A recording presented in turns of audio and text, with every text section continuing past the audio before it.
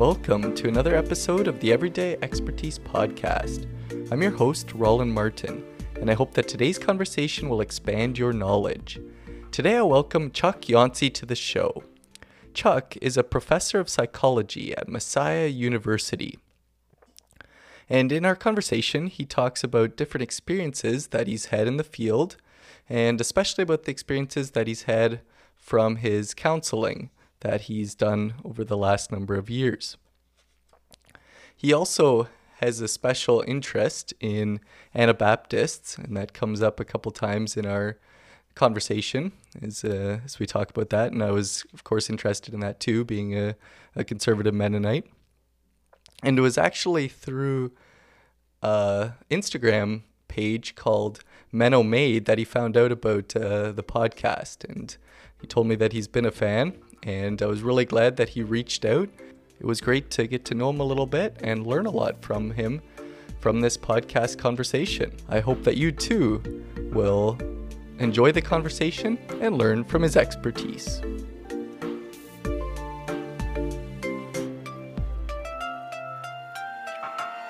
Welcome, Chuck, to the Everyday Expertise Podcast. I'm really excited to talk to you here this evening.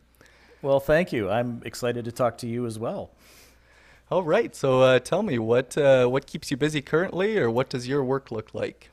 Sure. Well, right now I'm between semesters. We had an extra long semester because at the beginning of the fall they decided because of COVID they'd give us an extra 2 weeks. They basically had the first semester, fall semester, end early, and then they had the spring semester start a little bit later. Okay. So that's been a nice thing. We start next week, so I'm prepping right now for classes, and also because I do therapy as well, I've been doing some extra therapy sessions, and so more than normal. COVID has also. Someone told me the other day that they thought that COVID was the great intensifier, and I would say that that's probably true. I think it has really brought, particularly couples, it's either made you better or caused your problems to come to the surface in a different way. So I've had plenty of counseling opportunities lately. Yeah, I see. How long a break did you get from between your semesters? So they decided that we would stop having classes for your Canadian listeners, American Thanksgiving. So we went up until the Tuesday before, whatever that last Tuesday of November, and then we had finals only online the first week of December, and so then we've been on break since then until next week. So my students were saying we've never remembered a time when we've had almost a 2-month break between semesters. So it's been about 7 weeks, about 6.5 weeks, which is a really long time. Yeah, that is long. Okay, very good. Really long. Yeah, we got an extra week as well. They decided kind of right at the end of maybe November that we were going to start a week later here in January, just to give everyone a mental break, I guess. But that meant that we had a 3-week break, not a 6 or 7 week break. So. Which is more reasonable, really. Yeah. It was good. It was good to have an extra week, but I was ready to get back into it. As when we started up at this past Monday was my first day back. Okay. So do you teach just psychology courses? Are you teaching other things as well? Or no, I just teach psych courses. So I used to teach a first-year writing seminar class, that's been a number of years ago now.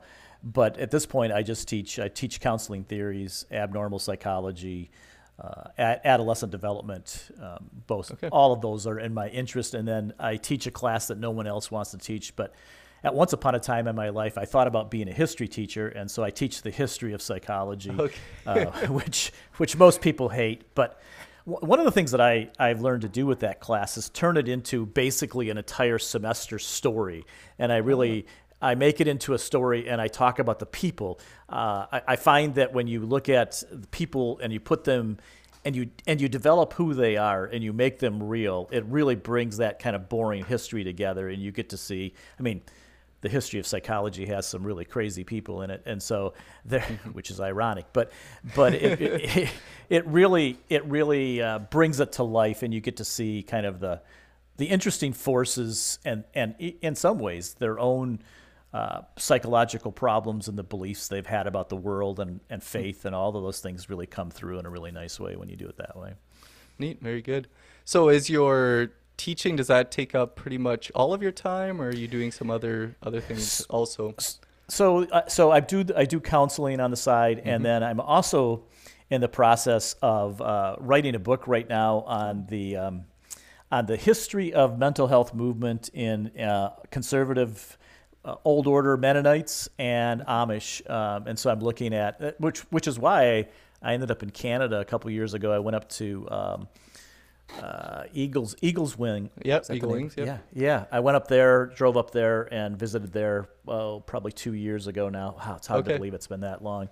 And which is going to have a chapter in the book, the story of Eagle Wings. Okay. And so that'll be included in there as well. I Very read good. someplace that writing a book is like washing an elephant. You don't know where to start, and you don't know where to stop, and you don't know what you've done. So it's really true. Okay. Is this your first time doing that, or? It is. I've writing a never book? written Yeah. a book before, Okay. so I sometimes wonder what I've tried to achieve here and what I'm doing. It's been, I've learned a lot. It's been a fascinating journey, but it just takes a lot of time. Yeah. Was that your idea of a project to do, or did you kind of get pushed and prodded into it? No. So a number of years ago, I worked as a therapist at Green Pasture. Green Pasture is a mental health. It's associated with Philhaven, but it was built by Amish and Old Order Mennonites. Okay. It's a house where they have their members come, and then they have professionals that will do counseling with their members that are there. And so that really got me interested in mental health and Amish and Old Order Mennonites and conservative Mennonites of all stripes. And so then I went into teaching, but I put that in the back of my head, and I could never quite get rid of that idea. And then 2 years ago, I took a sabbatical from Messiah, where I've been teaching. And that's when I went and I drove around, and I tried to ended up with finding 26 treatment facilities across Canada and the U.S. And so that really got me deep into that world, and that's where that whole interest came from. Met some fascinating people. There's just some really, really amazing counselors out there that they're just Amish and Mennonite men and women who are doing some great stuff out there without a lot of formal education. Lots Yeah. of times no formal education, but which has Well, been really fun. That is fascinating. Yeah. Yeah, I don't know if you have things to say here, but what kind of are maybe some just to get to know you a little bit here, what are some of the things that you do on a typical day, or what some of the things that your work involves?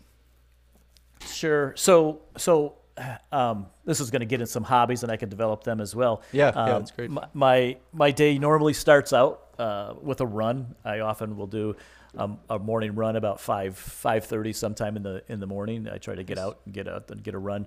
I live in a little small town, and so the street lights provide me enough light that I can run there.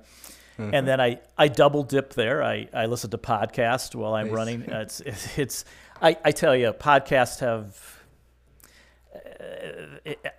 I tried to put limits on how many podcasts I subscribe to, because it's for somebody who is for those of you who are Enneagram people. I'm an Enneagram 5, and so I just love information, and so podcasts are the death of me because I can listen to them indefinitely.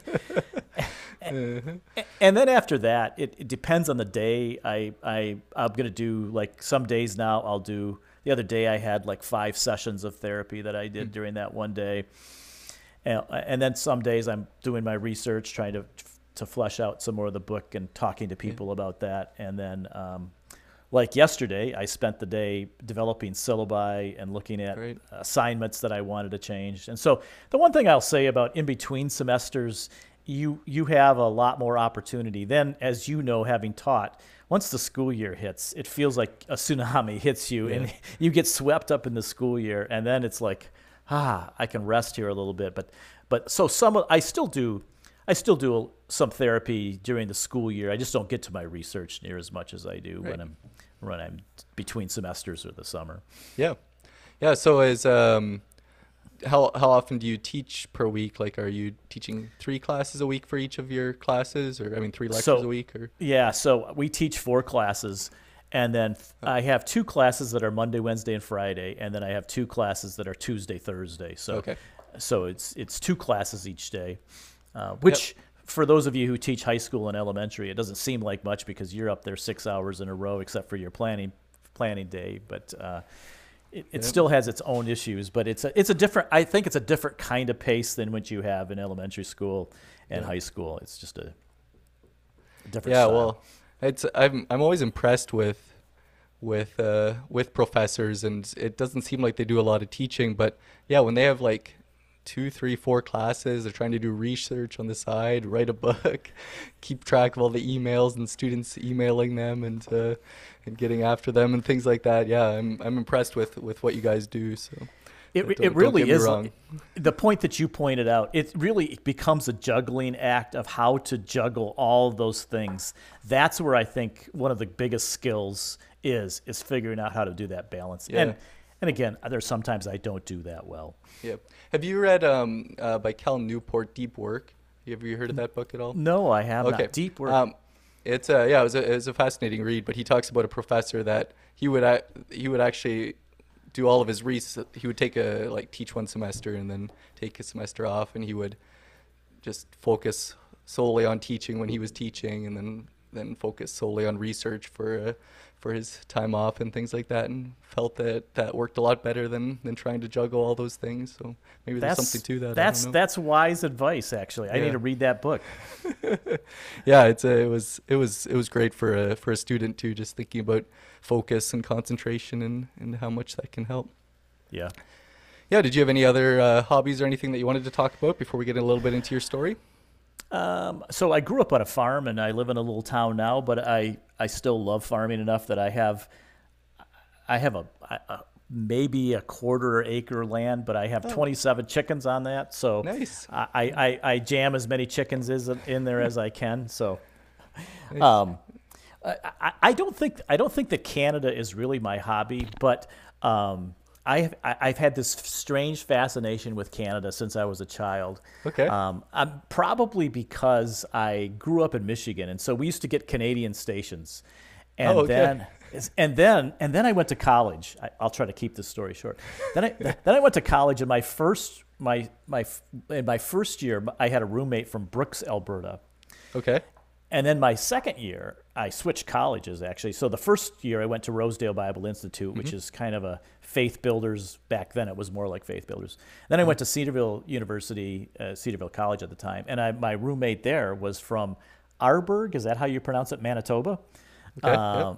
Yep. And so I had my second Canadian roommate. My wife at Rosedale, her roommate was from Elmira, Ontario. Okay. And so then when I was in grad school, one of my good friends was a French Canadian priest, which was probably the most unique relationship I had. And he really wanted me to move to Canada. He worked so hard. He ran these children's homes in Alberta, in Edmonton, and where was the other one at? Outside of Calgary. And so I'll never forget, he said, "Chuck, you got to move to Canada. I need you to be a psychologist for me in these children's homes." And so he sent me this contract. One day a week I was going to be working in Yellowknife. I was going to be which he was going to fly me to Yellowknife on Mondays, I think it was.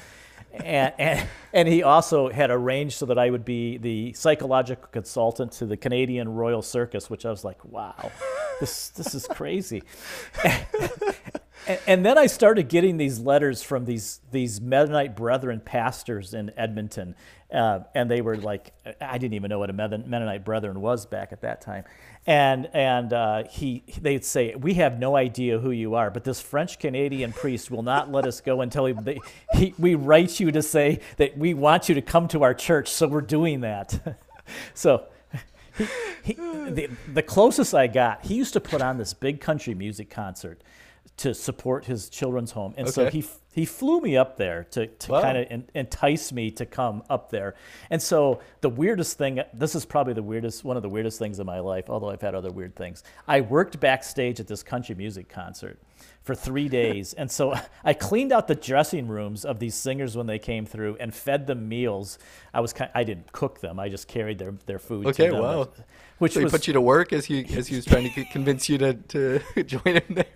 he said he said, I know enough Mennonites in Canada that I know you like to work, and so I'm assuming since you're a Mennonite that you'll want to work as well. So I got beat for being a Mennonite there on that one as well. So for years we would go to Canada every year. So I've got to see some of Canada's greatest secrets. My third son now lives just across the line, the border in upstate New York. So one of the things, one of my fun privileges that I've had to do because he lives so close to Ottawa, is that we've gone up and skated the canal a couple times. Oh, which, neat! Yeah, yeah. So that's a really fun experience. Yeah, it really is. I was struck by it. Is so classic Canadian in some ways because when I was, especially the last time I was skating the canal, you see all nationalities up there skating the canal, and then you have Mennonites. It's just a small little snapshot of Canada in some ways. It's really a cool experience. But anyways, that's great. So I love Canada. Yeah, that's great, and nice little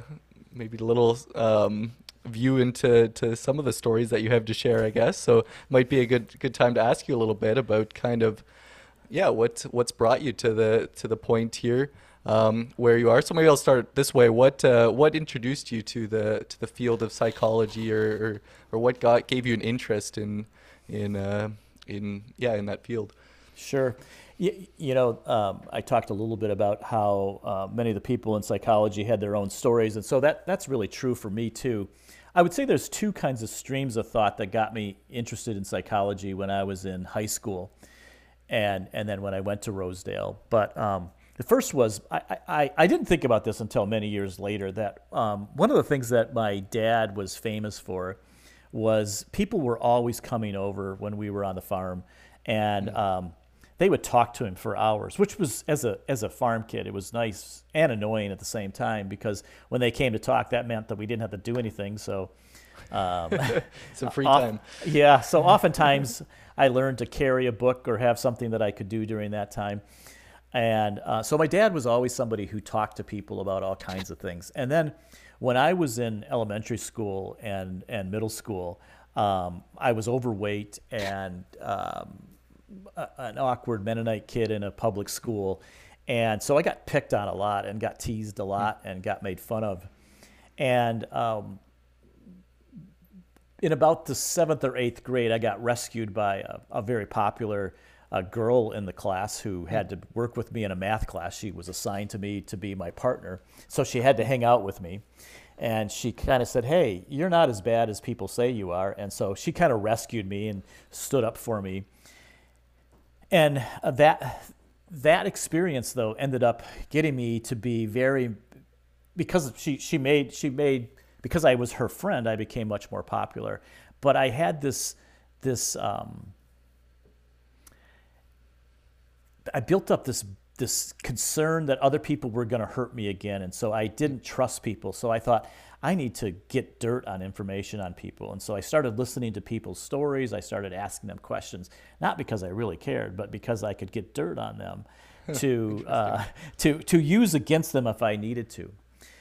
But what that did, and I think the Lord redeemed it eventually, was that it got me to know how to listen to people and how to talk to people and how to ask them about their personal lives. And so by the time that I got to Rosedale, I said, I really want to do psychology. I really want to go into counseling. And my now wife, I was interested in her, and she said, I'd really love to date you, but you should go to counseling first. And so I said, okay, I'll do that. And so it worked out really well. I saw a counselor there, and so I asked him, do you think I should go into psychology? And he said, you're going to just waste a lot of time and money. You can do this without going to school. And so I debated a little bit and still decided, I'm going to try it. So I'll never forget, one day I was sitting there working with my dad, painting the corn crib, actually. And I said, hey, Dad, I think I really want to go to college. And didn't know I didn't know what he would say. And he said, you know what, you should go in and call. So I went in and called. I think about it now. I called Cedarville, and they accepted me. They sent it was pre-internet day, so they had to send me a packet of information. I got accepted like 2 weeks before school started. Oh, wow. Had never seen the place. They had no room for me. They accepted more students than they had rooms for because they figured people would drop out. Okay. So this is how I met Stan Paulette from Manitoba. We ended up in the same lobby together as students who didn't have rooms until people dropped out. And they came to us and they said, hey, would you two mind rooming together? And we turned out it was two Mennonite kids, and so it was a nice match for us. And so we both were psych majors, and so it was really cool. We got to have classes together, and that's when I really got the bug, and that's when I decided I wanted to really complete and get licensed as a therapist. And so then that's when I went off and got my master's degree at the University of Dayton. Did you go right from? I did. Yeah, I went straight in. In some ways, I wish I wouldn't have. In some ways, I wish I would have had. I realize, this is what I love listening to your podcast. I do think there's something about having life experience that makes schooling different. I mean, there's some advantage to going right away. Don't get me wrong. Yeah. But I did therapy with my master's degree for 3 years, and then I decided to go back to complete my education with my doctorate. But then I had already worked for 3 years, and so then the stuff I was learning in class, it'd be like, one of your guests actually said this. I was like, man, that's really good in textbooks, but that doesn't work in the real world. And you just have a different feel by that time, which just gives you a different experience. So, and then the other thing that I will say, I would say that when I first became a counselor, I was much more committed to being a technical counselor. And so I wanted to do all the right things. I wanted to have the right techniques. I wanted to do it right. And then probably, I don't know, I had a really tragic story where a young couple lost a child.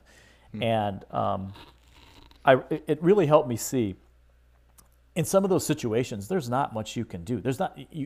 You can have the greatest techniques in the world, but in the middle of someone's grief, there's a part of therapy that has to be person to person and has to be relationship to relationship. And that's when I really begin to see that you can be a great skilled therapist and counselor, but if you can't also make the relationship work, then it's not going to work. And so that really set me in this whole long search for how in the world do you connect with people quickly, that you can get them to trust you quickly and get them to tell their story to you.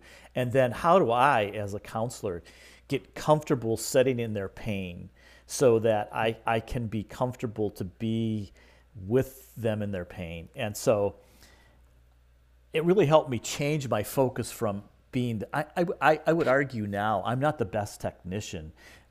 In counseling, we talk all the time about how therapy is two things. It's the relationship, and then it's the techniques.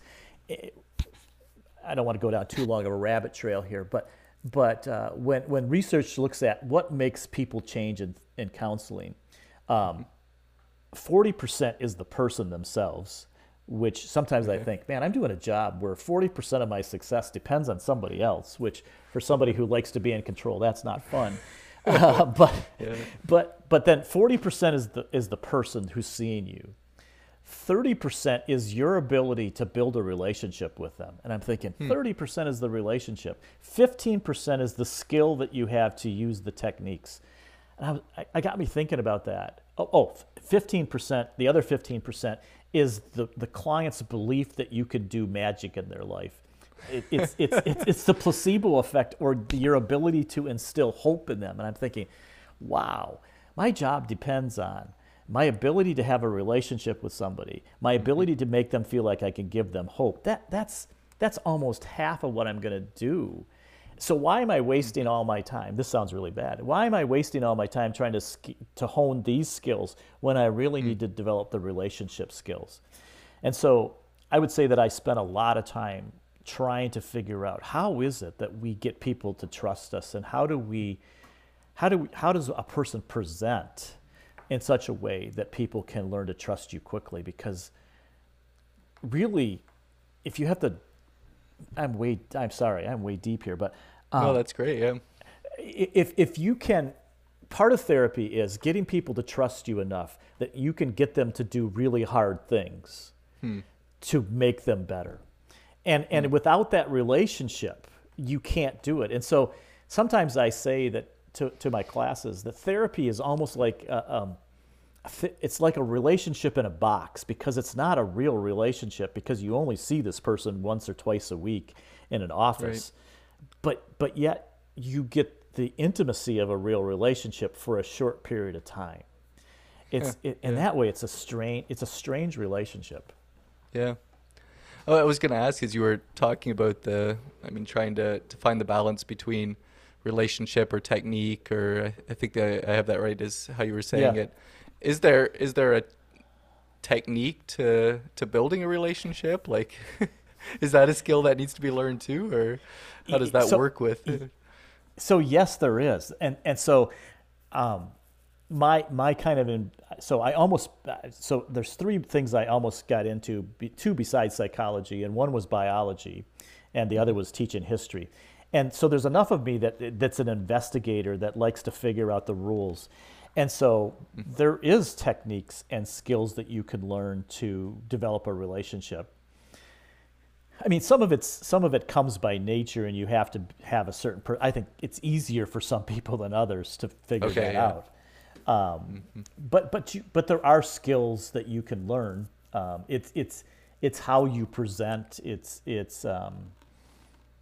your ability to be empathetic, but also to be open. And see, the problem with all of them is they're really subtle skills that are so soft it's hard to pick up.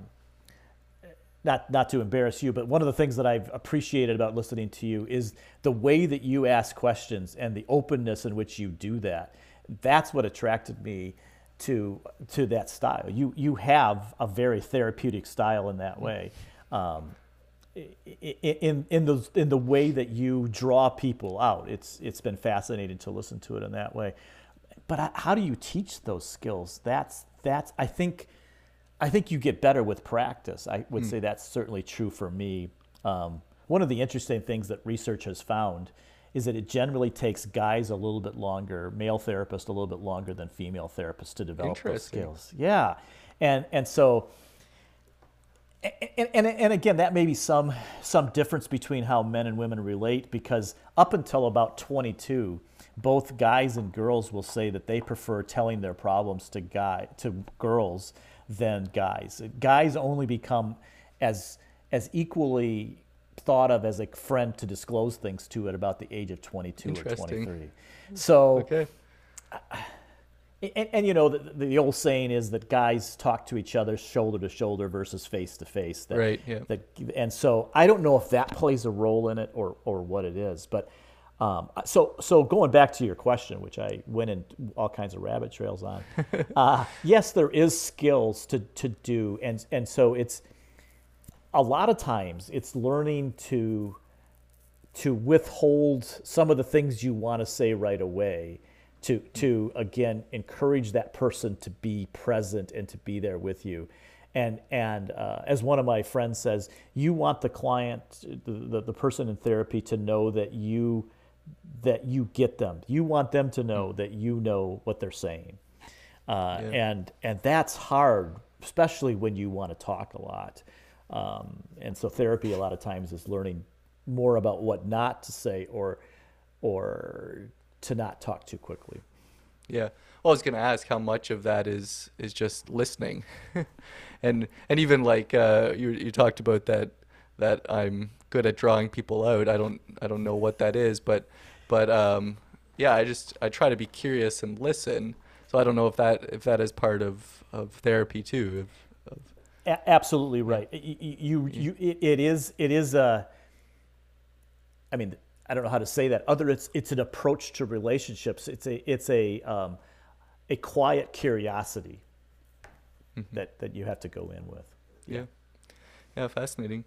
So you kind of we kind of got into this, I think, where you were talking about um, you were realizing who you were as a therapist, maybe, and you needed to keep developing and that relationship side of things. I think I was hearing you say that. So Yes. was this kind of, did this have to do then where you went back to school after 3 years of doing therapy, and was it a PhD that you were going for, It or was, yeah. yeah. Yeah. I actually have what's called a PsyD, which is the equivalent of an Okay. MD in medicine. So Oh, okay. it's a practicing doctorate where you're actually going to be a practitioner. So, Okay. so you don't do as much research in grad school, which was fine because I didn't really want to do Okay. research. So in my program, we only had to do one research project, which is my research. My dissertation was really one of my professors had grown up in as a practicing Catholic, and so she was fascinated about, do children confuse God and Santa? And so when she discovered that I didn't believe in Santa as a child ever, she said, "You're the person that has to do this research." And so I agreed because I'm thinking I don't know what else to do research on. So we went and interviewed Catholic school children about that believed in God, and then they followed them until they no longer and believed in God and Santa, and then we watched as their belief in Santa went away when they discovered that Santa wasn't real, and then we measured, does their belief in God disappear as well during that time? Okay. And Interesting. what we found out was that it did take statistically insignificant dip around the time they discovered that Santa wasn't real, and then it went back up again. Okay.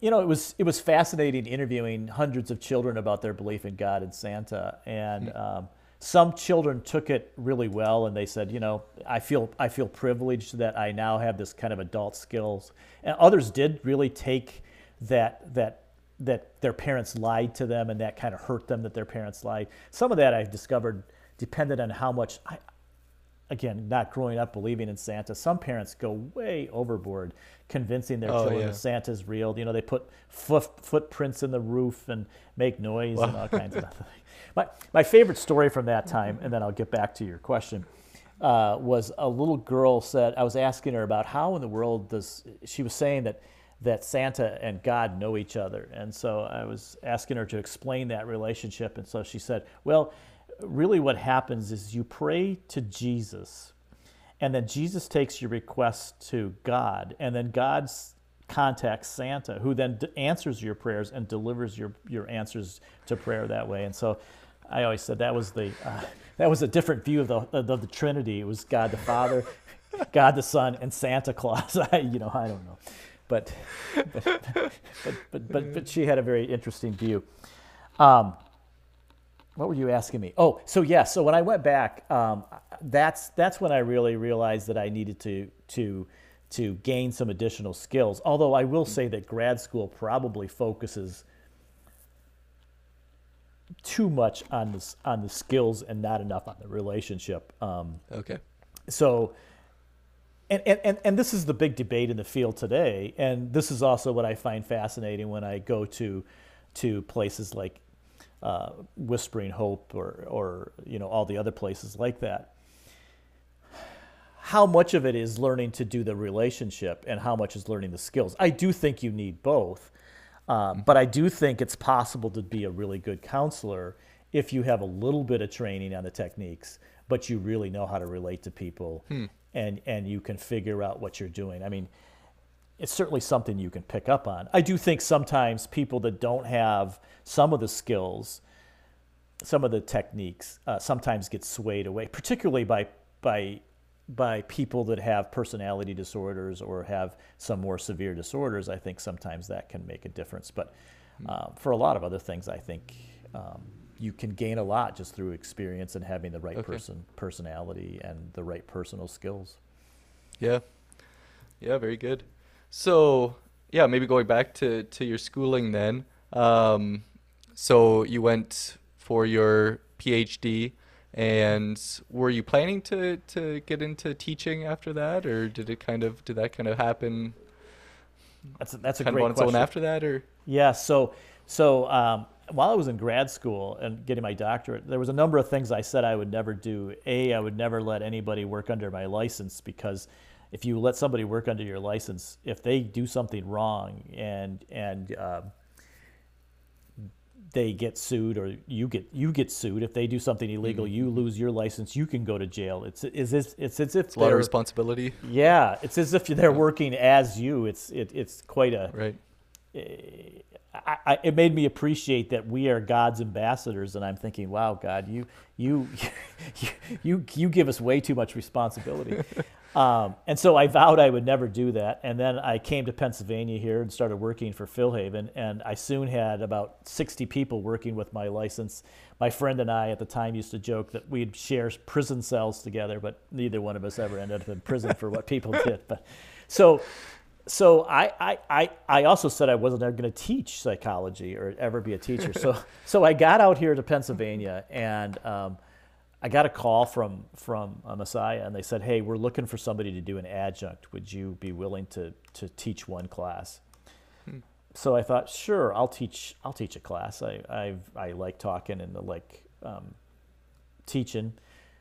Taught a lot of Sunday school and stuff, and so I went to teach that class, and I fell in love with teaching that first time. It was crazy. I came back after teaching the first week and told my wife, "Wow, teaching is really fun."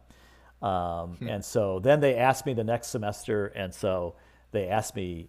I taught one class for about 4 years, I guess it was, and then then a 1-year position came open, and so I applied for that and got that.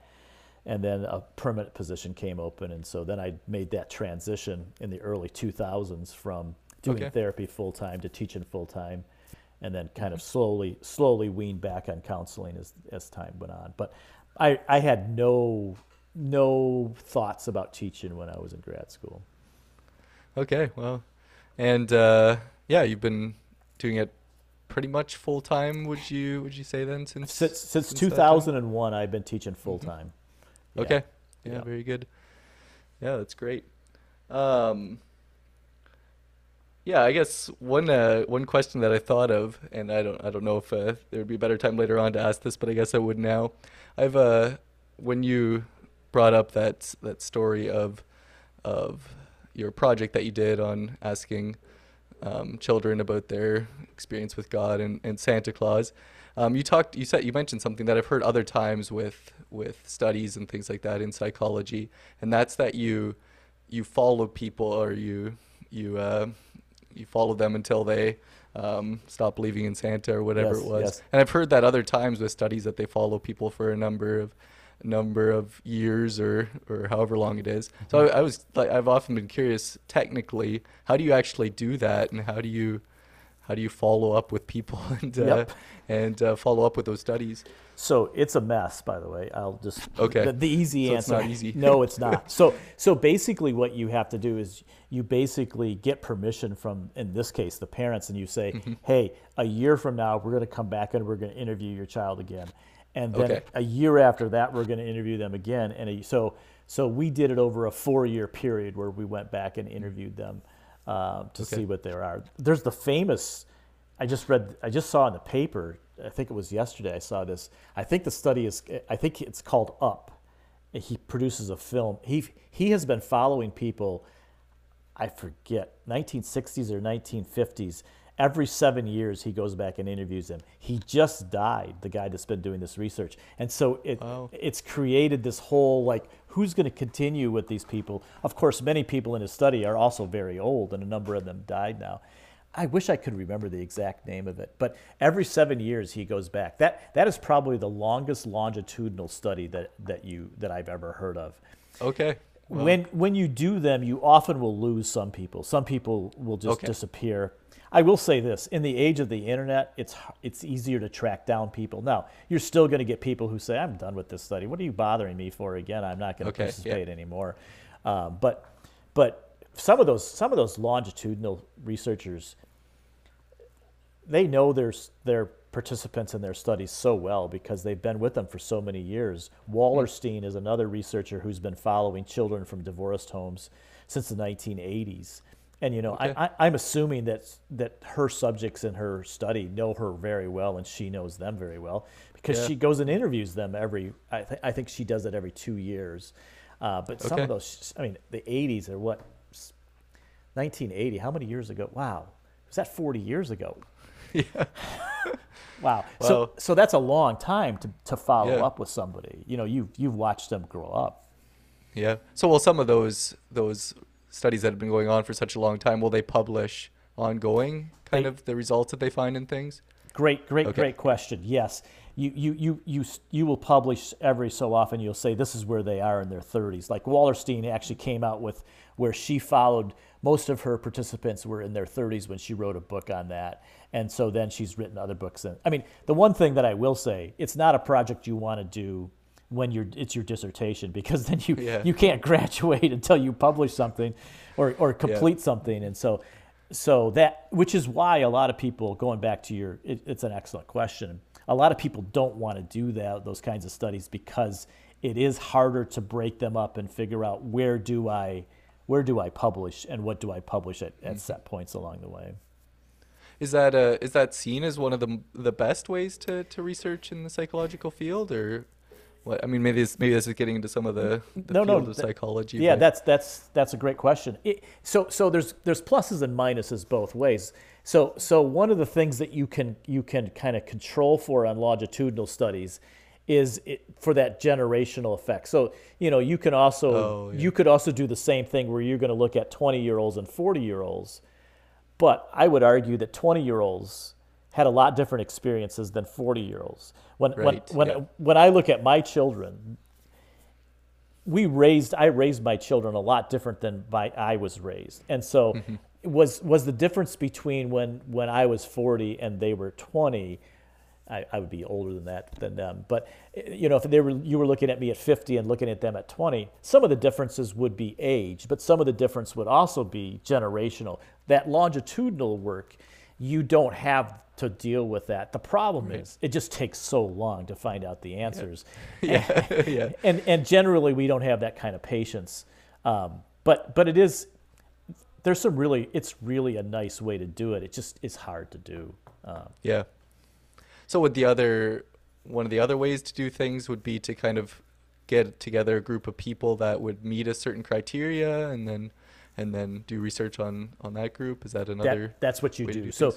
So Okay. one of the things that they like to do is control for certain factors. So they'll take 20-year-olds and then they'll control for parental marital status, where they'll make sure that they all match in some ways to make sure that it's not the impact of divorce or separation, and then try to get to those things. And so you try to get these pure groups that are just one way versus another way. Right. One of the things that I think is fascinating around this is one of the things that researchers talk about a lot in the field right now is that it takes children longer to grow up.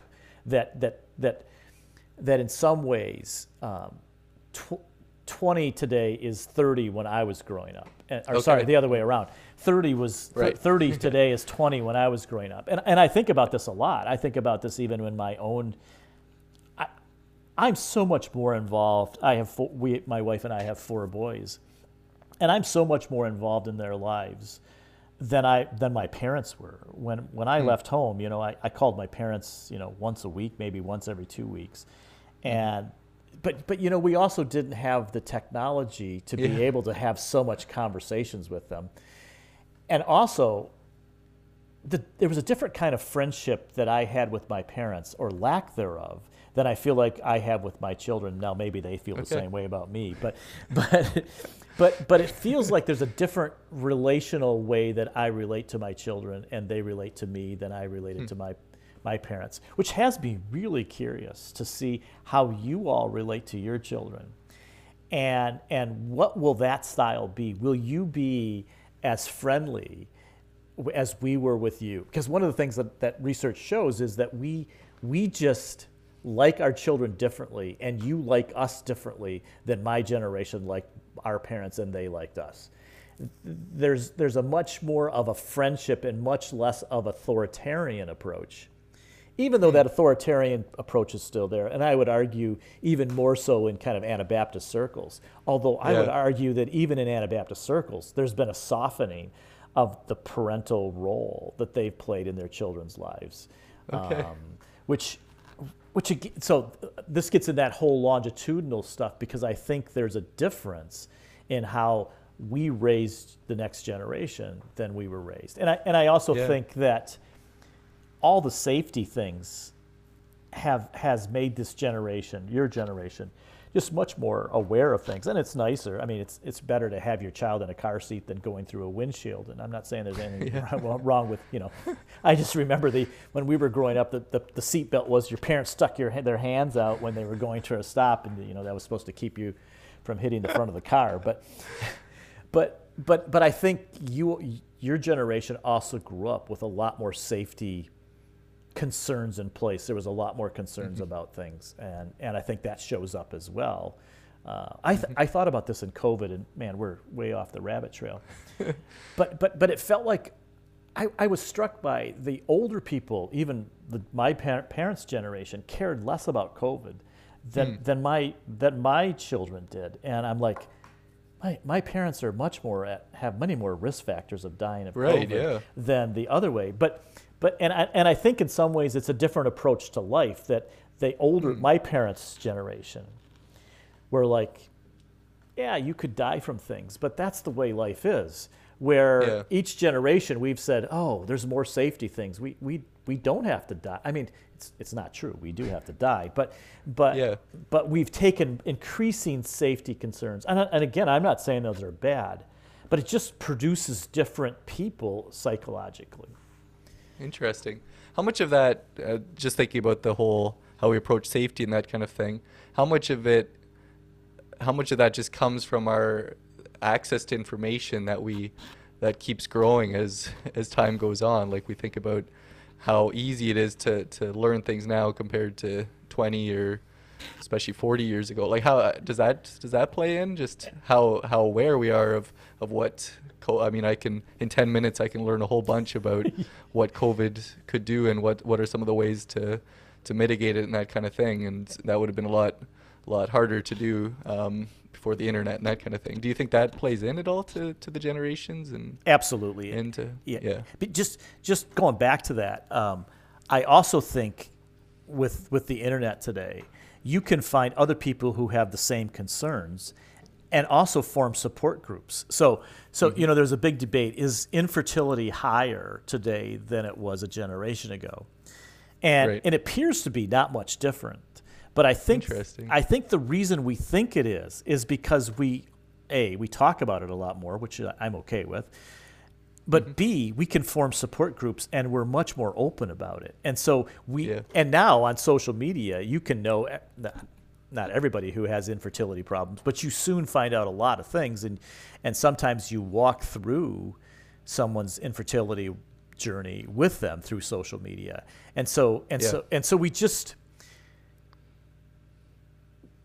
going back to your point, we can find out information by Googling something. You can get more hits and more cases. It can scare the living daylights out of you because you can read 100 things that you should be afraid of that makes you never want to leave your house. And certainly that plays a role in it. Yeah. Fascinating to think about. I was trying to think kind of how we got there, but I think we were kind of getting into maybe I was going to ask you a little bit about, psychology. And so maybe I'll ask it this way. When you're asked in a couple minutes describe what psychology is, or what the field of the study of psychology is trying to figure out or help with, how would you kind of summarize or describe that? Psychology has I would say fragmented into many different subfields today. So generally now the short definition of psychology, it's the study of human behavior and thought. During the 1920s to the 1960s, it decided it wanted to be really objective, like physics. One of the things I say in my teaching the history of psychology, we have physics envy. We've wanted to be physicists for about 60 years. And so basically in psychology, we stayed about 30 to 50 years behind physics for many years. And so for a while they said, we need to be as objective as physics. And then some people said, come on, we can't be. This is a soft science rather than a hard science. And so so the thinking was that you should be able to prove everything through research or experiment, and that's it. And that was the only way to be able to say something for sure. Yes. And so we got in this crazy part during the 40s and 50s and 60s where if you couldn't see it, you couldn't be a part of psychology. So everything had to be behavioral. And so there was people who said, we don't know if it's not that we don't think people can think, but we can't see it. So therefore it's illegitimate to be studied in psychology. And then in the 1960s, people started saying, that's insane. People think all the time. If we don't really consider thinking, then what's the point of the field? It's just an artificial field that doesn't mean anything. So that really brought in this whole idea about thinking again. And so now you have, there are psychologists who do way different things than I do. There's developmental psychologists who study children's development. There is IO psychologists who work with business. There's a whole field of psychology that's called what do they call it? Human factors design, where psychologists work with engineers to create like things that will match your hand and will match the way people think in all sorts of things. In some ways, sometimes I wish I would have gone into that, but I'm like, nah, I care too much about physical or emotional problems. But so that's a whole side of psychology.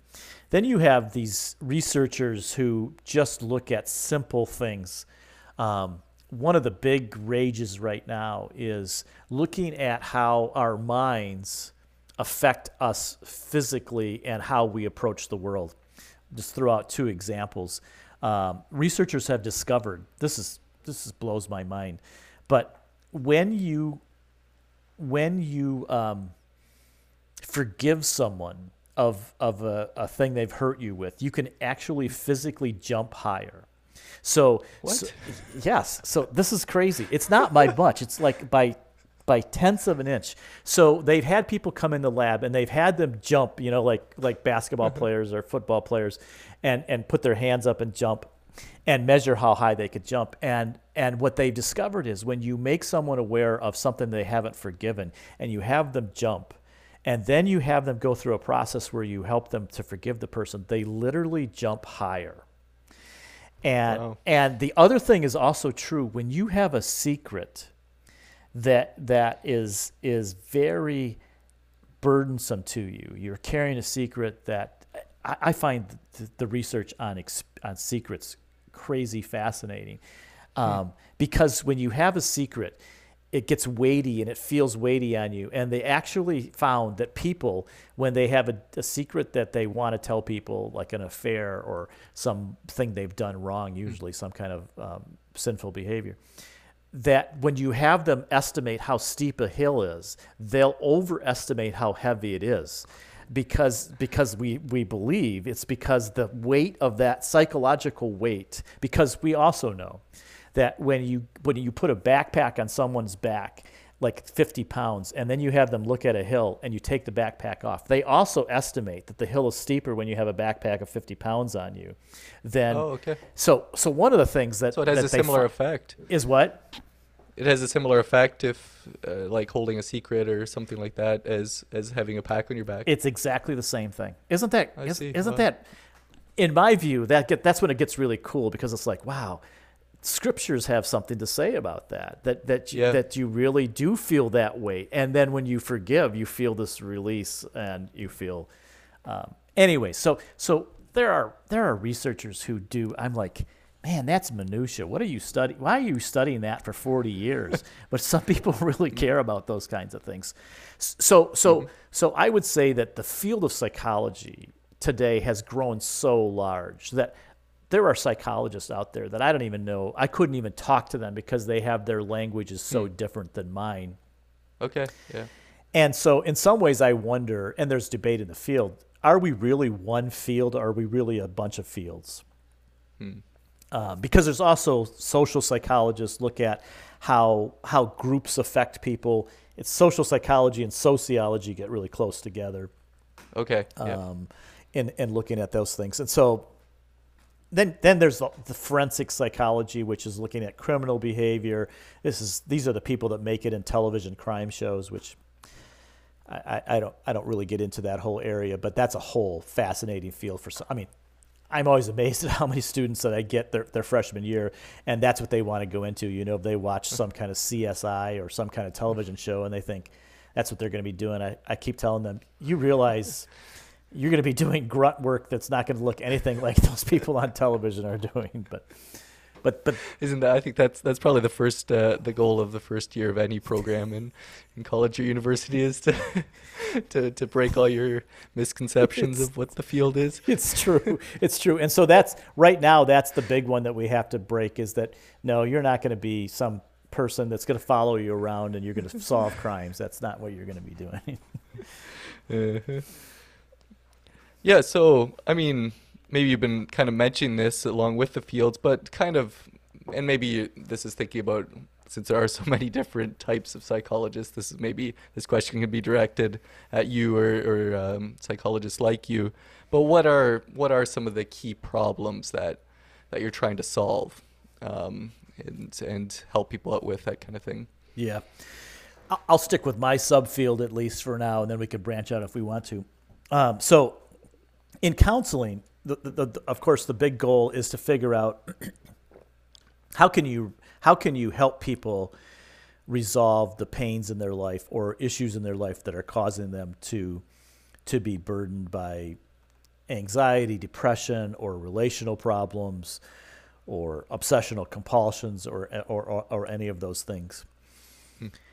And one of the things that I find fascinating, going back to a generational change, is that many times to overcome anxiety, overcome things like obsessive compulsive disorder, you have to do things that make you uncomfortable. And so one of the harder things that I find with each younger generation is the unwillingness to be uncomfortable enough to get better. And so it's sometimes trying to help people to see that to get better, sometimes you have to get worse before or be uncomfortable. For example, one of the best ways to overcome any fear you have is to face that fear. And so that's just really hard. It's really hard to convince people. For example, let's say that you have obsessive compulsive disorder and you're afraid to get germs on your hands. One of the things that you have to do is to tell people, okay, we're going to do something that's called exposure response prevention. We're going to have you purposely get your hands dirty. I'll give you an example. A number of years ago now, I had this, she was probably 6 or 7 year old girl come to me. Her mom brought her because her face was chapped. Her cheeks were just red with chapped because she washed her face so much. Oh, well. When we talk to each other, we sometimes spit. Spit comes out of our mouth. And so that really started getting to her. This was pre-COVID, which I can't meet even worse than COVID, I suppose. But she would be so afraid that people would spit on her that she would just continually wash her face. And it was a problem at school because she'd often leave her classroom to go wash her face. And again, her cheeks were just chapped from washing. And so I told her, and I told her mom, we're going to have to get you so that we can have people actually, I said in my head, I just can't have people spit on this little girl. So what are we going to do? And I said, okay, who has the safest spit in your family? And she said, well, it would be my mom, and then it would be my dad, and then it would be my brother. His spit is the most dangerous. And so I said, okay, what we're going to do, and worked with the parents about this because the 7-year-old, it's really hard, is that we're going to have your mom lick both of your cheeks, and then we're going to have you go first for 30 minutes before you wash your cheeks, and then an hour, and then 2 hours, and then 3 hours. And then when you get really good with that, we're going to have your dad lick your cheeks, and then we're going to have your dirty little brother over here. He's going to lick your cheeks. And so she went through that over a series of weeks. Wow. And she stopped washing her face in the end. But it's that exposure and response prevention, because basically when you do what you're afraid of and you don't die, or whatever we fear is going to happen, right, we can overcome our fears. what's really hard is sometimes it's hard to face our fears, particularly when they're in our heads more than they are in real life. And part of therapy is helping getting people to feel safe enough to face those fears, because you just can't throw people out there and say, go face what you're afraid of, because that's really hard to do. Yeah. I mean, sometimes it's almost impossible to do. I mean, I think about, this is a story I use a lot. Growing up on the farm, we were often working on roofs, and I'm not a big fan of heights. And I always remember when you'd first be on the roof after not being there for a while, you would feel uncomfortable. And then after a week of painting the roof or whatever, fixing it, you could walk around and jump around and do all kinds of things. And that's kind of the way it is with all of our fears, which seems like a dirty little secret when you tell people that probably the best way to overcome your fears is to face them and get through them.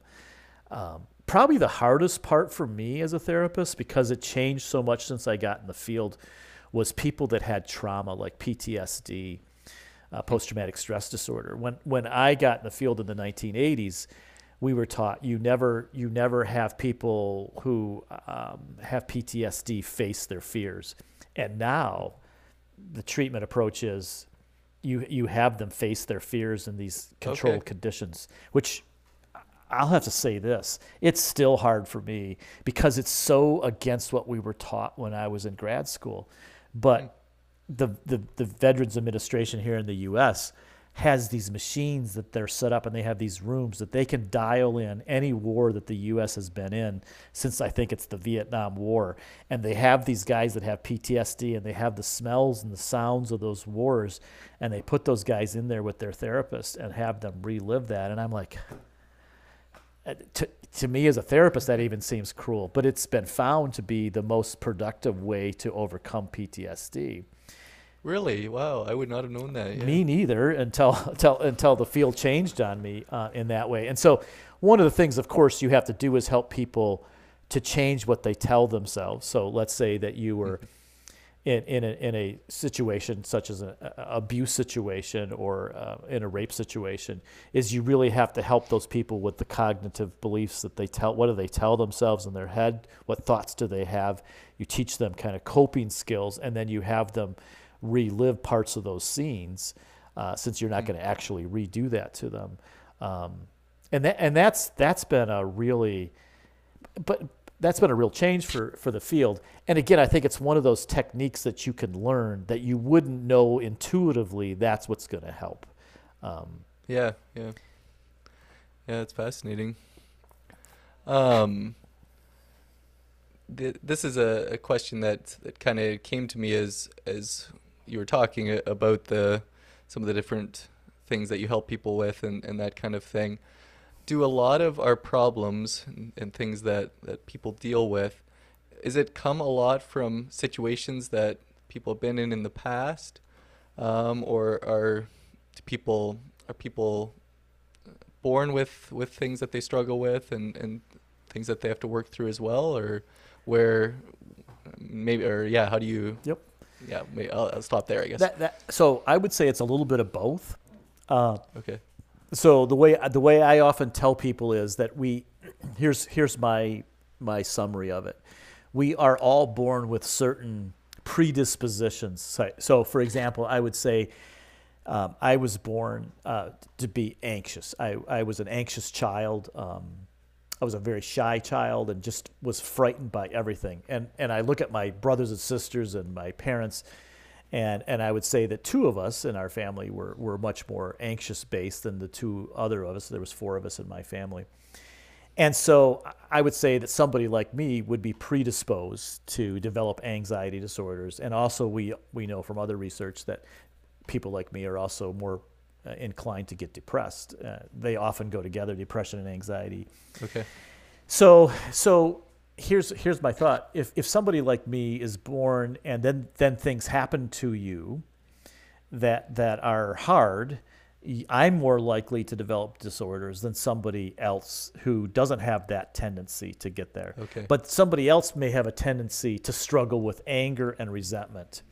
And so they have a whole different host of problems or potential problems. So if tragedy happens to them, they may struggle with bitter and anger and unforgiveness in their lives, where somebody like me may not, because that's not my temperamental first reaction to things. One of the things I always say, or often say to people when I'm teaching, I said, okay, when somebody gets mad at you and yells at you, does something rise up inside of you and make you want to fight them or punch them? Or does something make you want to crawl into a ball and disappear and hope that they never talk to you again and you never have to face them? Or are you someplace in between? The people that want to rise up and punch, they're not going to probably get anxious and depressed. They may have other problems in life. Yeah. And what's really fun when you have children is you get to see kind of those temperamental patterns developing early on. I mean, if you really want to look like a good parent, just have really easy children, and people will say, "You're such a great parent. Look at your children; they're so well behaved." And you've done nothing, and then you could be a great parent and have kids that just look at you and say no, just because that's who they are, and you could look like an awful parent. I'm not saying that there's no parenting skills involved. There is.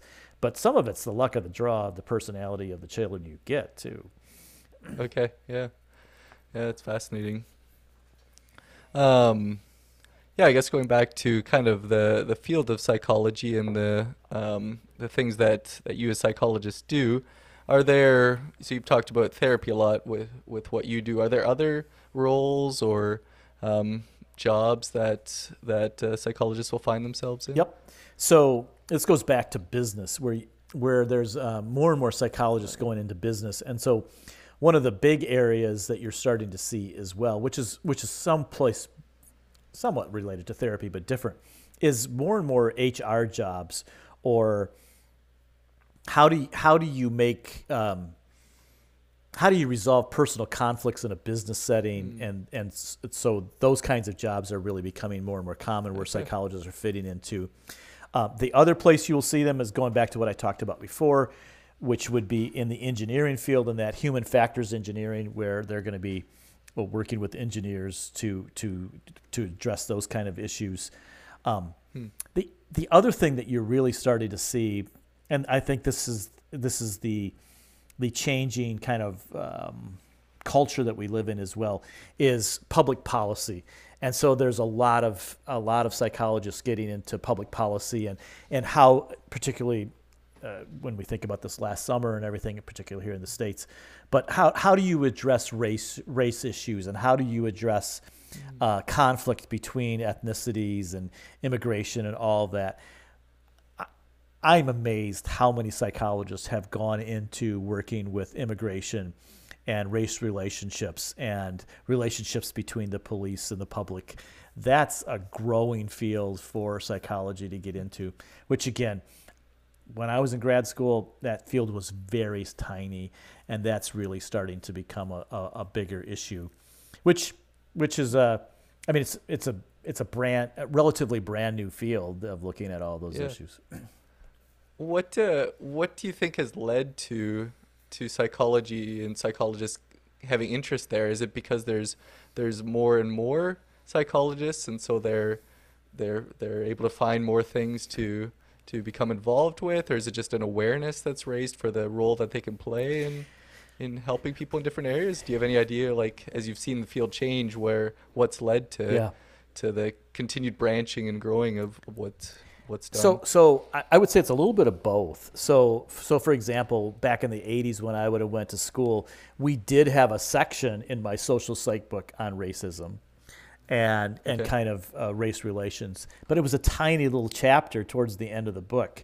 And then I think as society has become more concerned about it, and the number of psychologists, you've hit on it. There's just so many psychologists now, and so it pushes you to find places to plug in and get jobs. And so I think it's right now I would say that those issues are really a kind of where we are as a society, and then also that there are psychologists who have that interest and want to say, hey, this is what we know about this area. Let's do that. And when there is interest in an area, then they'll start doing studies, and then there'll be things to study, and so it kind of feedback loop that can keep growing in something like that, I guess, too. The other thing that I want to bring up here, the other big and this goes back to what you just commented on.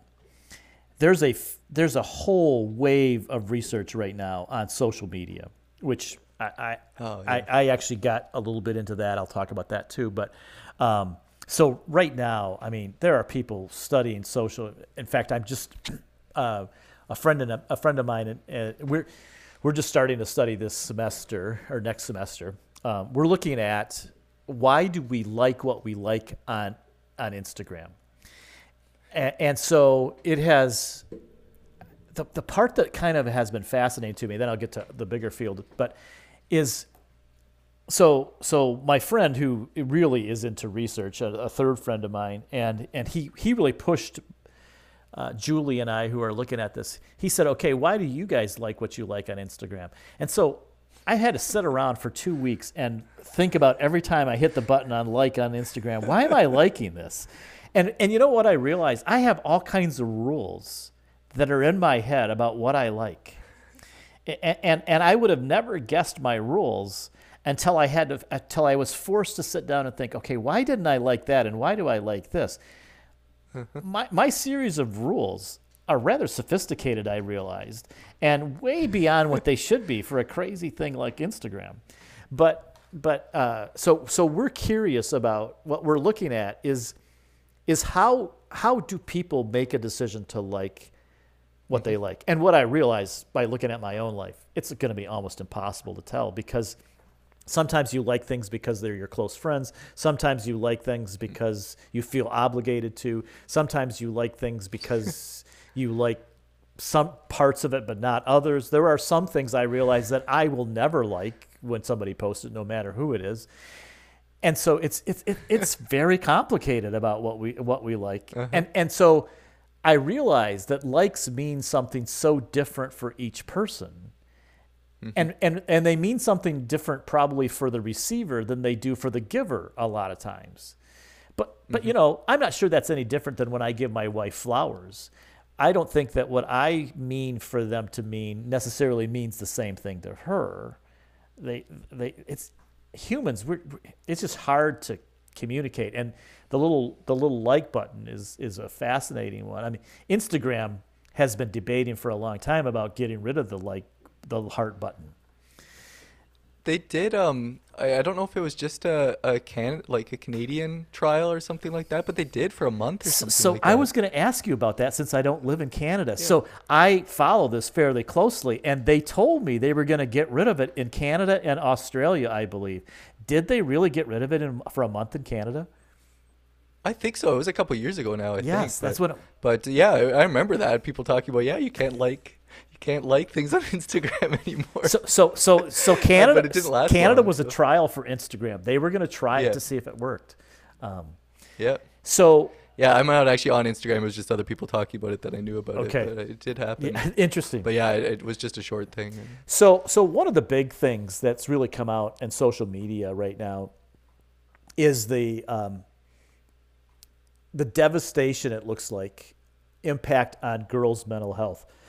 One of the things in psychology, it's really hard to find a bunch of people to agree with things, but one of the things that has really I have almost seen every researcher agree that girls are more negatively impacted by social media than boys.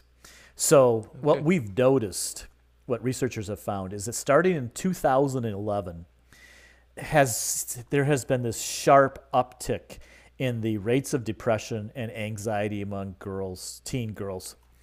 And that corresponds, I forget, was that the year that cell phones, was the iPhones came out? Something came out in 2011, and I forget what it is now. Okay.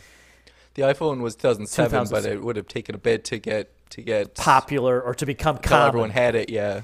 Yeah. So that's probably what it was. It's something to do with the iPhone, and so 2011. I also was that when Facebook. I don't know when Facebook really got popular. Yeah, I'm not sure. Instagram, I don't know if that would have been in there. I don't either. Yeah. So one of the things that they think is that girls do so much social comparison on social media that the pressure for girls to get liked and to get noticed, and for girls to spend just a great deal of time prepping their pictures to make sure they're perfect, to make sure that they look right, and the disappointment that they experience when they don't get the likes they're looking for really seems to put pressure on girls in a way that it doesn't with guys. And one of the studies I was reading talks about, guys tend to be gamers more than girls, although there's some girls out there that are gamers too. But this researcher was saying, in social media, in Instagram and now TikTok and Snapchat, Facebook is kind of dead except for old people like me. But which you never win. You never can get enough likes, or you never can feel like you have the perfect picture. But in a game, you can eventually, if you're good anyways, and eventually games generally, you play them long enough, you can be the champion. You can overcome. You can be really good. And so guys have this thing that they get into where they can become the winner in a way. But girls get in this game where they always seem to be behind, and there's always somebody who has more likes. There's always somebody who has cuter pictures. And so you're left here thinking, here am I. I'm so dumpy. I don't have any friends. I don't look great. I don't look as good as she, et cetera, et cetera. She always gets more likes. And we think that's why girls are struggling more with social media than boys. Interesting. Huh. Not that I have an answer for that. I don't know what the answer is. Back in 2003, I did a study where one of my friends connected me with a young Amish girl who here in Lancaster area, and she gave me a list of her friends. She had 361 friends on Facebook at the time. This back when Facebook was a thing, and so she allowed me then to it was kind of creepy when I think about it from a non-study point of view, but she allowed me to go through and look at all her friends and then kind of look at some of the things that they liked and where things were and what was going on around that. And it's interesting to think about. And again, when I say all this, remember that I have my Instagram account and I have a Facebook account, so it's not like I'm not in the world of social media. I certainly am. But it got me thinking about Anabaptist culture and Gelassenheit, or however it's pronounced, and how in the world do you put that kind of together with social media, which with its strong emphasis on the individual and how we experience. I don't know. It's an interesting thing, I think, particularly for us as Anabaptists, for who we've been and how we've looked at the self and how we've looked at the community and the emphasis of the importance of the community over the individual. Now, that's rapidly changing in Anabaptist circles. But I was left thinking after that study, how much does social media promote individualism? And again, as I'm speaking all this, remember that I'm still part of the game, so it's not like I've quit. I haven't. But that study made me really analyze. The one thing I hate about studying social media is it makes me think of my own social media patterns so much more deeply than I do when I just randomly scroll, the doom scrolling down through this screen, randomly doing that. But at the same time, sorry, I'm kind of way off on a rabbit trail here. At the same time, social media is so Anabaptist. It's all about relationships. It's all about relationship building. I mean, Google Plus for a while was such a big thing in conservative Anabaptists. It was kind of it's certain subsets of Anabaptist culture, conservative. It was kind of their form of Facebook, or was it Google Plus? What was the name of that? It wasn't Google Plus. Yeah, it was a Google Plus. Yeah, anyway, and that's kind of gone away because Google got rid of it. But I love part of social media for Anabaptist culture because it really does help you. My cats decided to join me. Hi there. It really does add to community, and it can really strengthen community. It's such a double-edged sword. It's Yeah. a blessing and a curse in so many ways. Do you find that a lot with when you study technology that that a lot of I mean probably a lot of things that there can be good things that come from it and there can be negatives like from a psychological point of view is that often the case with things It or absolutely is, yeah. particularly with technology, which is Yeah. why I think technology is so hard to know, kind of from a scriptural, spiritual point of view and a psychological point of view. What do we do with it? Because it is a blessing and a curse. Because again, going back to some of the blessings that we find with social media is when you leave home, you're able to connect with your friends and family in a way that you never could when you didn't have Yeah. social media. I think about this for missionaries. The sense of loneliness Yeah. that they feel is so different today than it would have been before, because you can video chat your friends and your family where you would have never had Yeah. letters from them, a generation ago. Yeah. Yeah. It's such a blessing in that way. And I was thinking about with the community, and you were talking about how that can be lost in the ways that social media promotes individualism or that kind of thing. But it can also be a way of connecting with people that you maybe wouldn't have. You were talking before about people finding each other that are struggling with infertility or you name any kind of thing, and it's easier to find maybe a group or community to connect with than when you would be lonely or alone on without that. So No, yeah, there's that's a perfect example of the support and just that feeling of connection you develop with people that you never would otherwise. I think about this every time I go on Anabaptist Perspective website and kind of look down through there, and I think, wow, what I would have given in the 1980s to have that online world of support. I just love going on there because I feel like I'm back in my 20s when I'm on there, even though I'm not. But just all the people that are there and all the intellectual perspectives that you get, and kind of all that, this sense of, wow, I'm not in this alone. There's many people out there with me in this journey. It gets me excited, and I'm not even really a part of that. I'm more of a fringe person in that world. But I suppose some people could see danger in that too. Let's be honest. But I also think it goes back to that support that you're talking about, like the infertility groups that just really can be really helpful there. yeah, and again, just one of those things where there's positives and negatives to it. Yeah, you're kind of I'd the reason I had some questions down here on social media, and I think I'd come across on maybe your bio on the Messiah Yeah. website that you've done some studies and things like that, and you were talking there about it. Well, maybe I'll ask this question: where did your interest in studying the plain people, or specifically the Amish, where did that come from, or how did you get involved Yep. in that? It really goes back to the two things. My time at Green Pastures and working with Amish and Old Order Mennonites really got me back connected.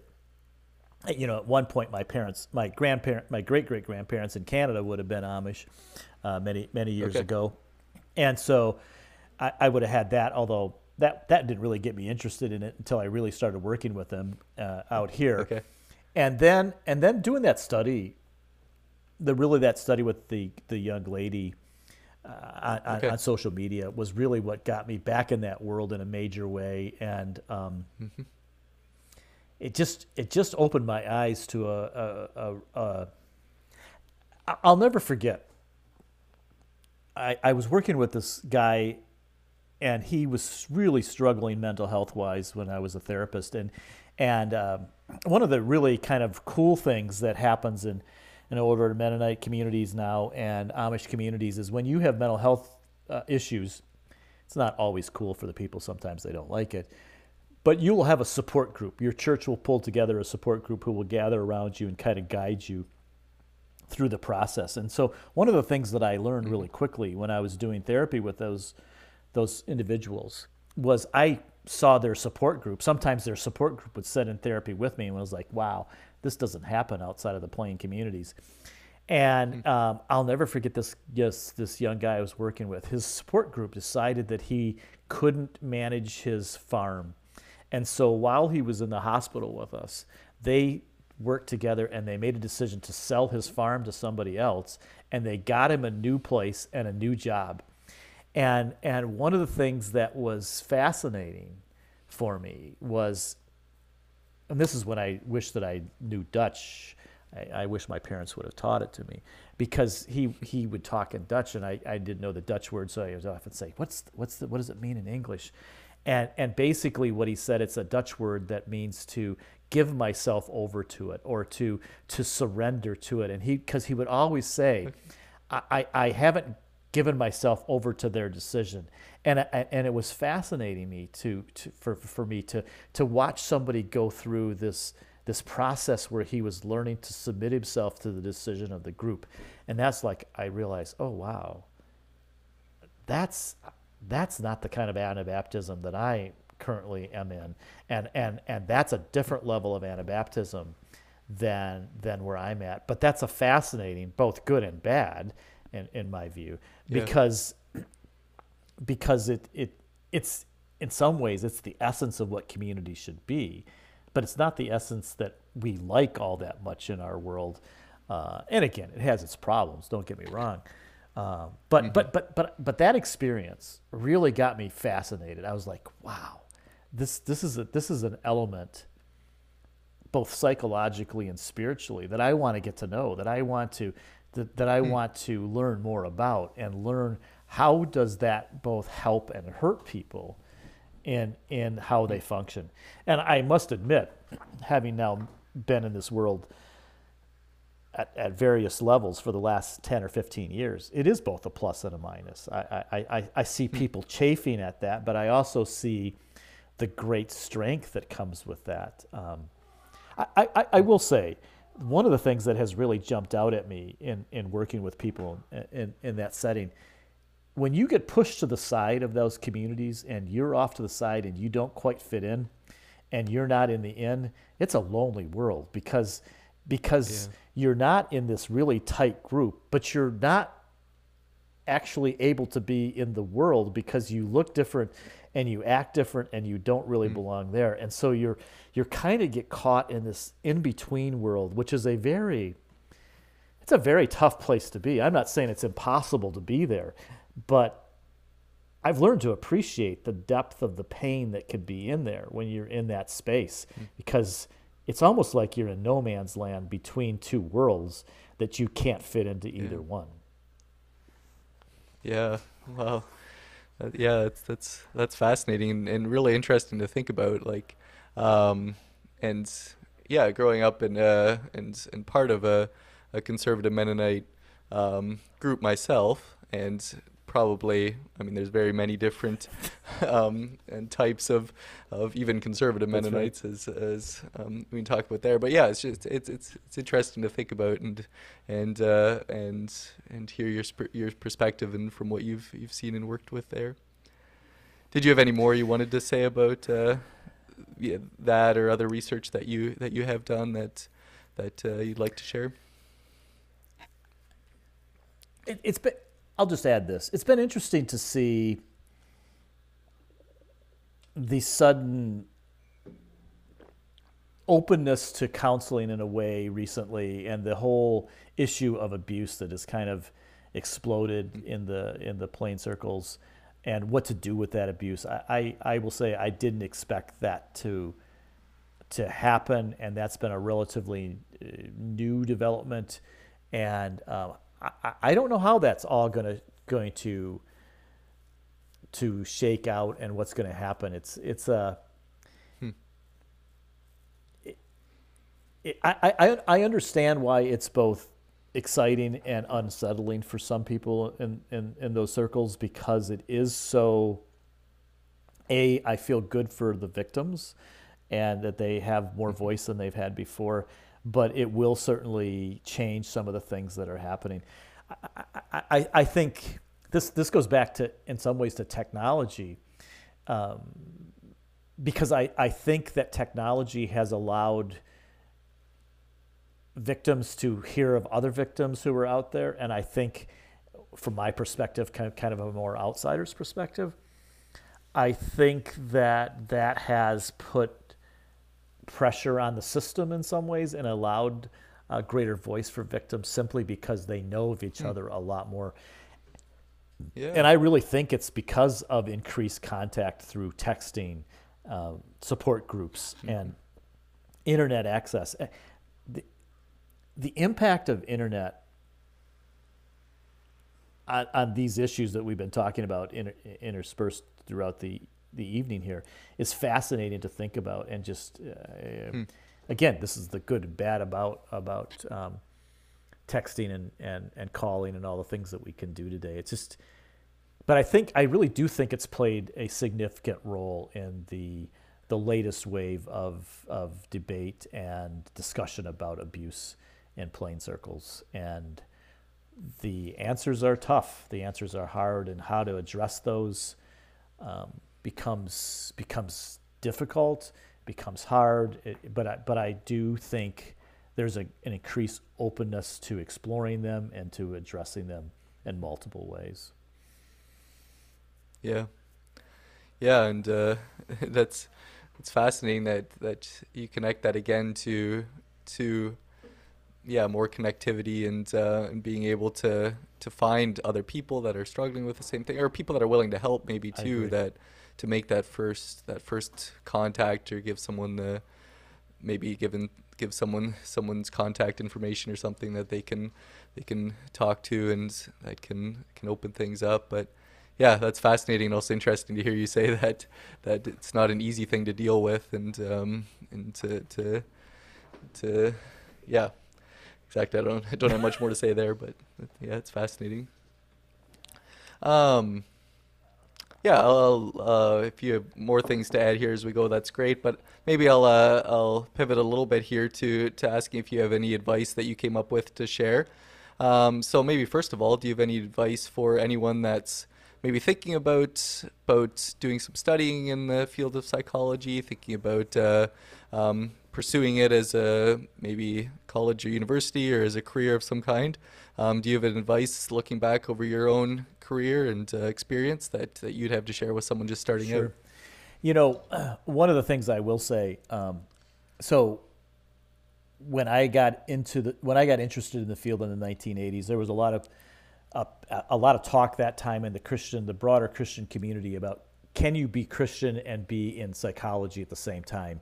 And that was a heavily debated topic, and still debated topic, depending on what circles you are in. And so one of my favorite authors of the time said that he said, I look at psychology. He said what Christians need to do with psychology is what he called spoiling the Egyptians, and this was the time when the children of Israel eventually left Egypt. Basically what they did is they took all the gold and silver with them. The Egyptians were so glad to get rid of them. They said, just take it. And his point was that gold became part of the tabernacle, but it also became the golden calf. It became both of those things. Oh, yeah. And so goes with our theme that we've been talking about tonight, that a lot of things bring good and bad. It's the common theme. And so he said, your job as a young student going into psychology is to not fall victim to making the golden calf, but to find the gold and silver to make it the tabernacle and the articles in the tabernacle. And I would say it is tricky. It can get really tricky. There are certainly many people who get into psychology who lose faith, but I don't think you have to. I think part of it is you need a mentor. You need somebody who can guide you and who can walk with you and can help you. Not that they're going to dictate what you think all the time, but somebody that can be there when you begin to have doubts. I will say one of the hard parts for me, probably the time I struggled the most as a young therapist, was my first cases when I ran into where there was horrific abuse with children. And then I got to see that play out when they were teens, And I didn't really see them when they were children. I saw them more when they were teens in my job there. But I really struggled with God at the time, and I said, God, how is it that you can let really bad things happen to children so that when they're teenagers and the young adults, they struggle to find you because of the abuse that they experienced when they were young, their inability to trust, their inability to know what love is like and to trust love. And that was really hard for me because it was like, I don't understand that. I don't see, as from a human perspective, I couldn't find fairness in that. I couldn't find how that made any sense. And again, I eventually got to the point where I was able to say, okay, God's ways are higher than our ways, and I can't figure that out. But that I think that's where psychology is different than some other professions, because it's so close to soul care. It's so close to ministry in some hand. It's a weird profession because particularly counseling, because you're using your personality to help people, which you don't need to do if you're building a house, or even if you're a physician, but particularly if you're in construction or an engineer. You don't need to do that as much, but you also are so deep into people's concept of life and concept of forgiveness and bitterness and so many things that come so close to the spiritual life that it I think that's what scares people about the field so much, is that it feels like, where does the profession leave off, and where do you get into spiritual discipleship? Where do you get into those things? And so all that to say, I don't think that we need to be afraid of it. I do think we need to be cautious, and I do think that we need a community where we can have those conversations. I just had a young Anabaptist student reach out to me, was that 2 weeks ago, and she said, "Hey, I'm just getting started in psychology. I've heard about you. Could we occasionally talk about it?" And I said, "Absolutely." I love the idea of having. I'd love to see, going back to what you talked about, I'd love to see more support groups for young Anabaptists who are getting into the field, to have some of the discussions that I think you need to have to get into the field and to kind of work through some of the things that may arise.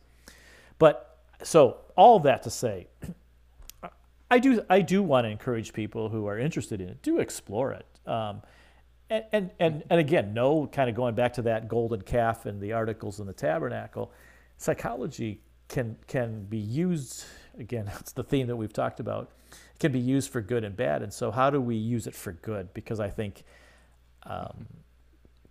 all truth is God's truth. And if we can find truth, we can take that and use it for God's purposes. Just it has to be done with care.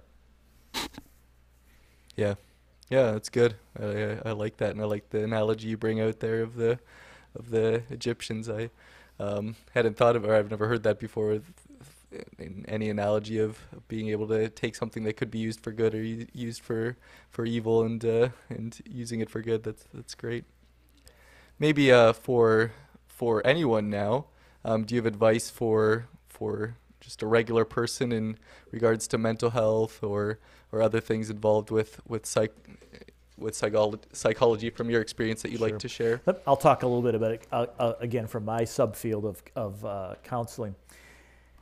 This goes back to some of the things we talked about before. There is such value in sharing what you think are your worst secrets. So much of our depression and so much of our anxieties and so much of our separation from others is a fear that people will not accept us if they know certain things about us. And what research shows over and over again is when you tell people your dirty secrets, which are not usually dirty because other people have them as well, not that they're not dirty, but generally people like us more when they know things about us than when they don't. But we live in this this world that says if they know this about me, they're not going to really like me. They're gonna find that I'm weak. They're gonna find that I have something wrong with me. And the relief that can come just by sharing, this goes back to jumping higher, feeling that burden of carrying a secret. Sometimes there's so much healing that comes in just sharing your secret. Now, I don't think you got to share your secrets with everybody. You got to use discretion. There's some people you don't want to share your secrets to because they're not trustworthy. But generally, there are people in your life that can help you carry that burden. I think about how the scriptures sometimes seem confusing where they talk about each person should carry their own burden and we should share burdens with one another.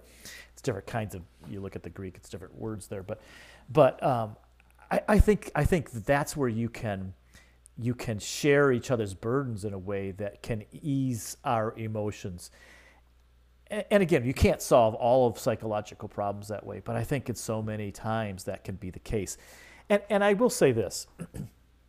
One of the things that I think sometimes makes Anabaptist, sorry, I can't believe we're talking about Anabaptist culture so much here tonight, but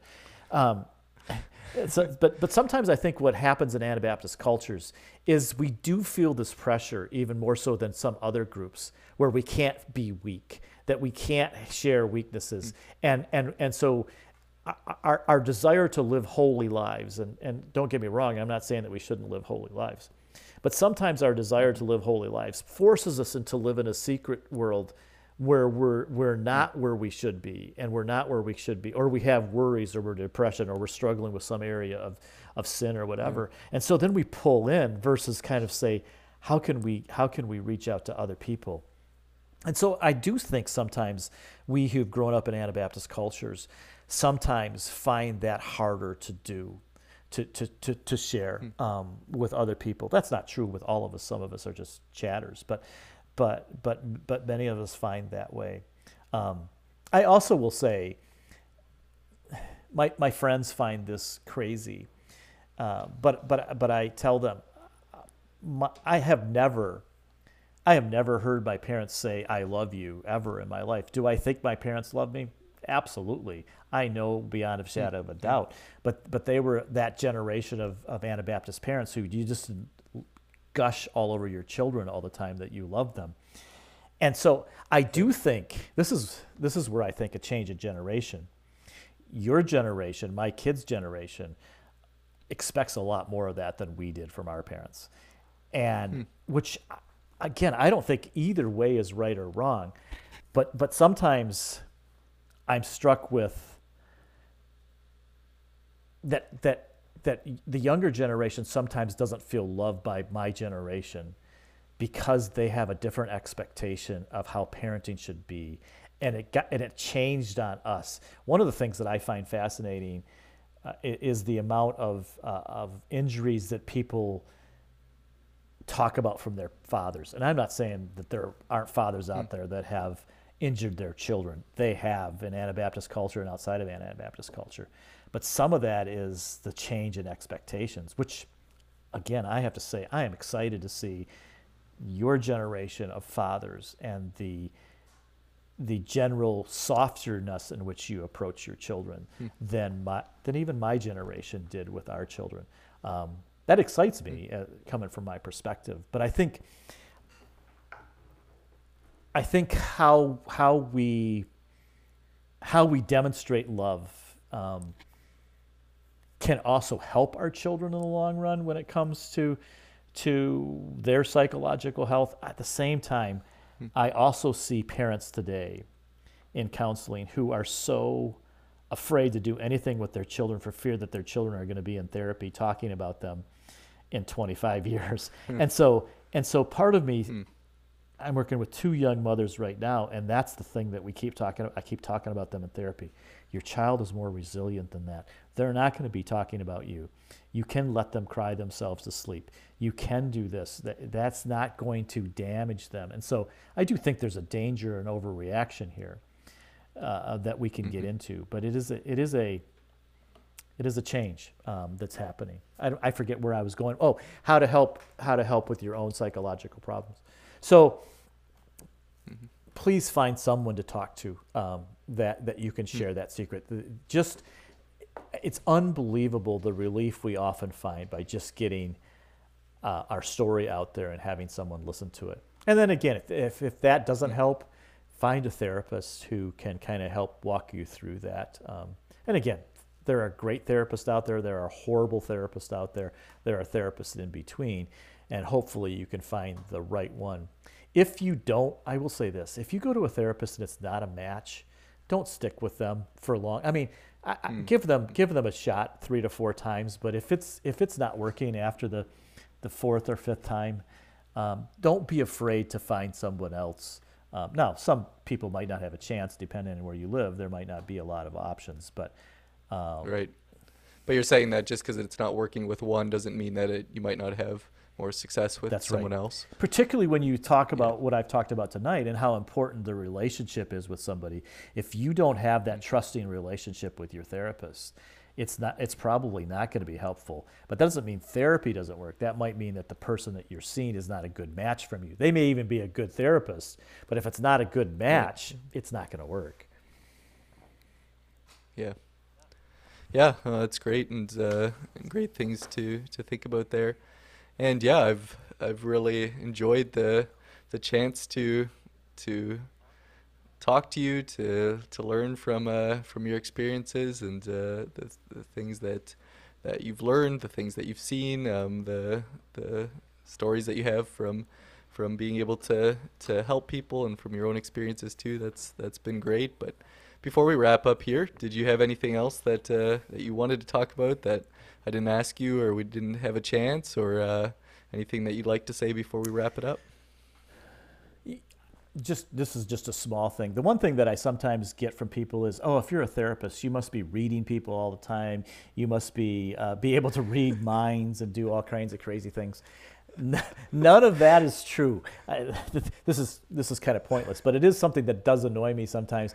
And I'll often say that I hide that I'm a psychologist from people right away for that very reason. Not all the time, but many times, because I don't want them to not be themselves because they're afraid that I'm going to do that. Do I notice things? Sure. If it's glaring, I'm going to pick it up. But if it's subtle, I can't read your mind no more than anybody else can. There's no magic there. We don't have mind reading classes that we have to take in class that's in school so that we're doing those things. Those things just do not happen.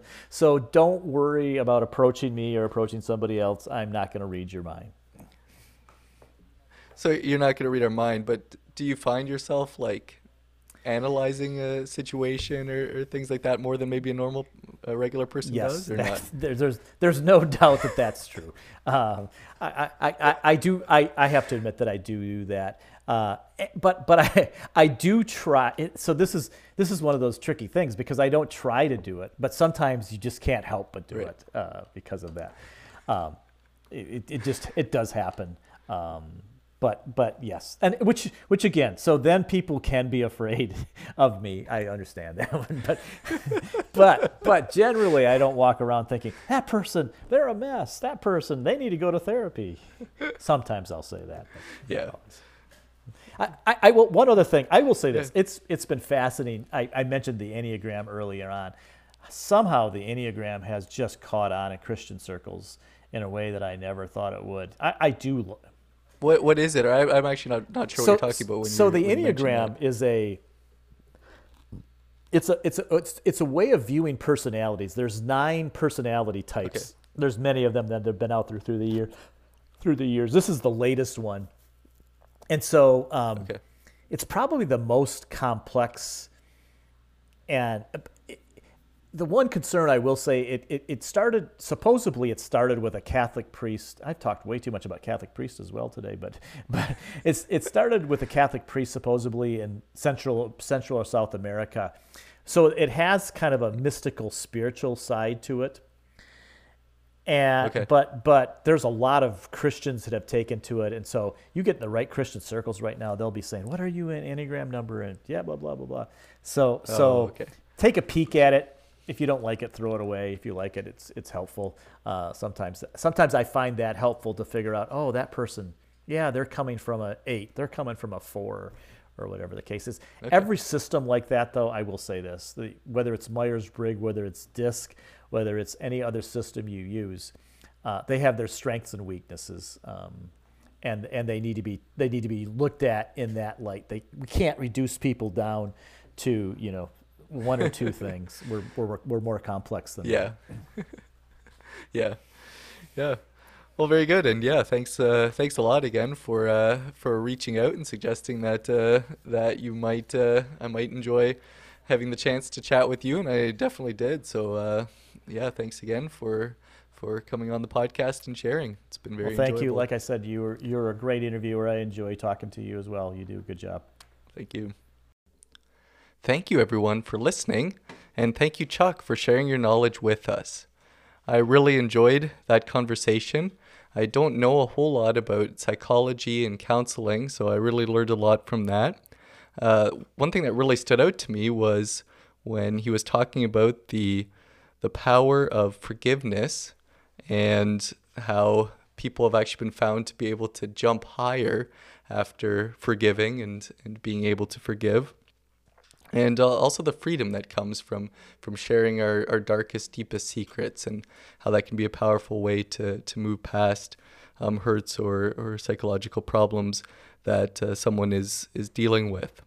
I also really enjoyed the theme that developed towards the end, where we were talking about different things, whether it's technology or psychology, and how things like that can often be used for tremendous good or tremendous evil. And we have to be careful and think about how those things are being used and how they're affecting us. And I thought that was some really good things to think about. So thank you, Chuck, for sharing your knowledge with us. It was a very enjoyable conversation. If you want to know more about this conversation or other ones that I've had, check out the website, everydayexpertise.ca. You can click on individual pages for different episodes there, and you can get links or show notes that go along with each episode if you want to find out more about them. Also, if you would like to connect with me for any reason, tell me what you think of the podcast, or give suggestions for guests, or let me know if you'd like to be a guest on the show, you can send me an email at contact@everydayexpertise.ca, or connect with me on social media. Or if you know me, just talk to me. That'd be great too. If you use Apple Podcasts to listen to the Everyday Expertise podcast, and you'd like to give a rating or review, go ahead and give me some stars, telling me what you think of the show. And that'd be great if you would do that as well. That's all for now. Join me again next week to learn from the expertise of everyday people.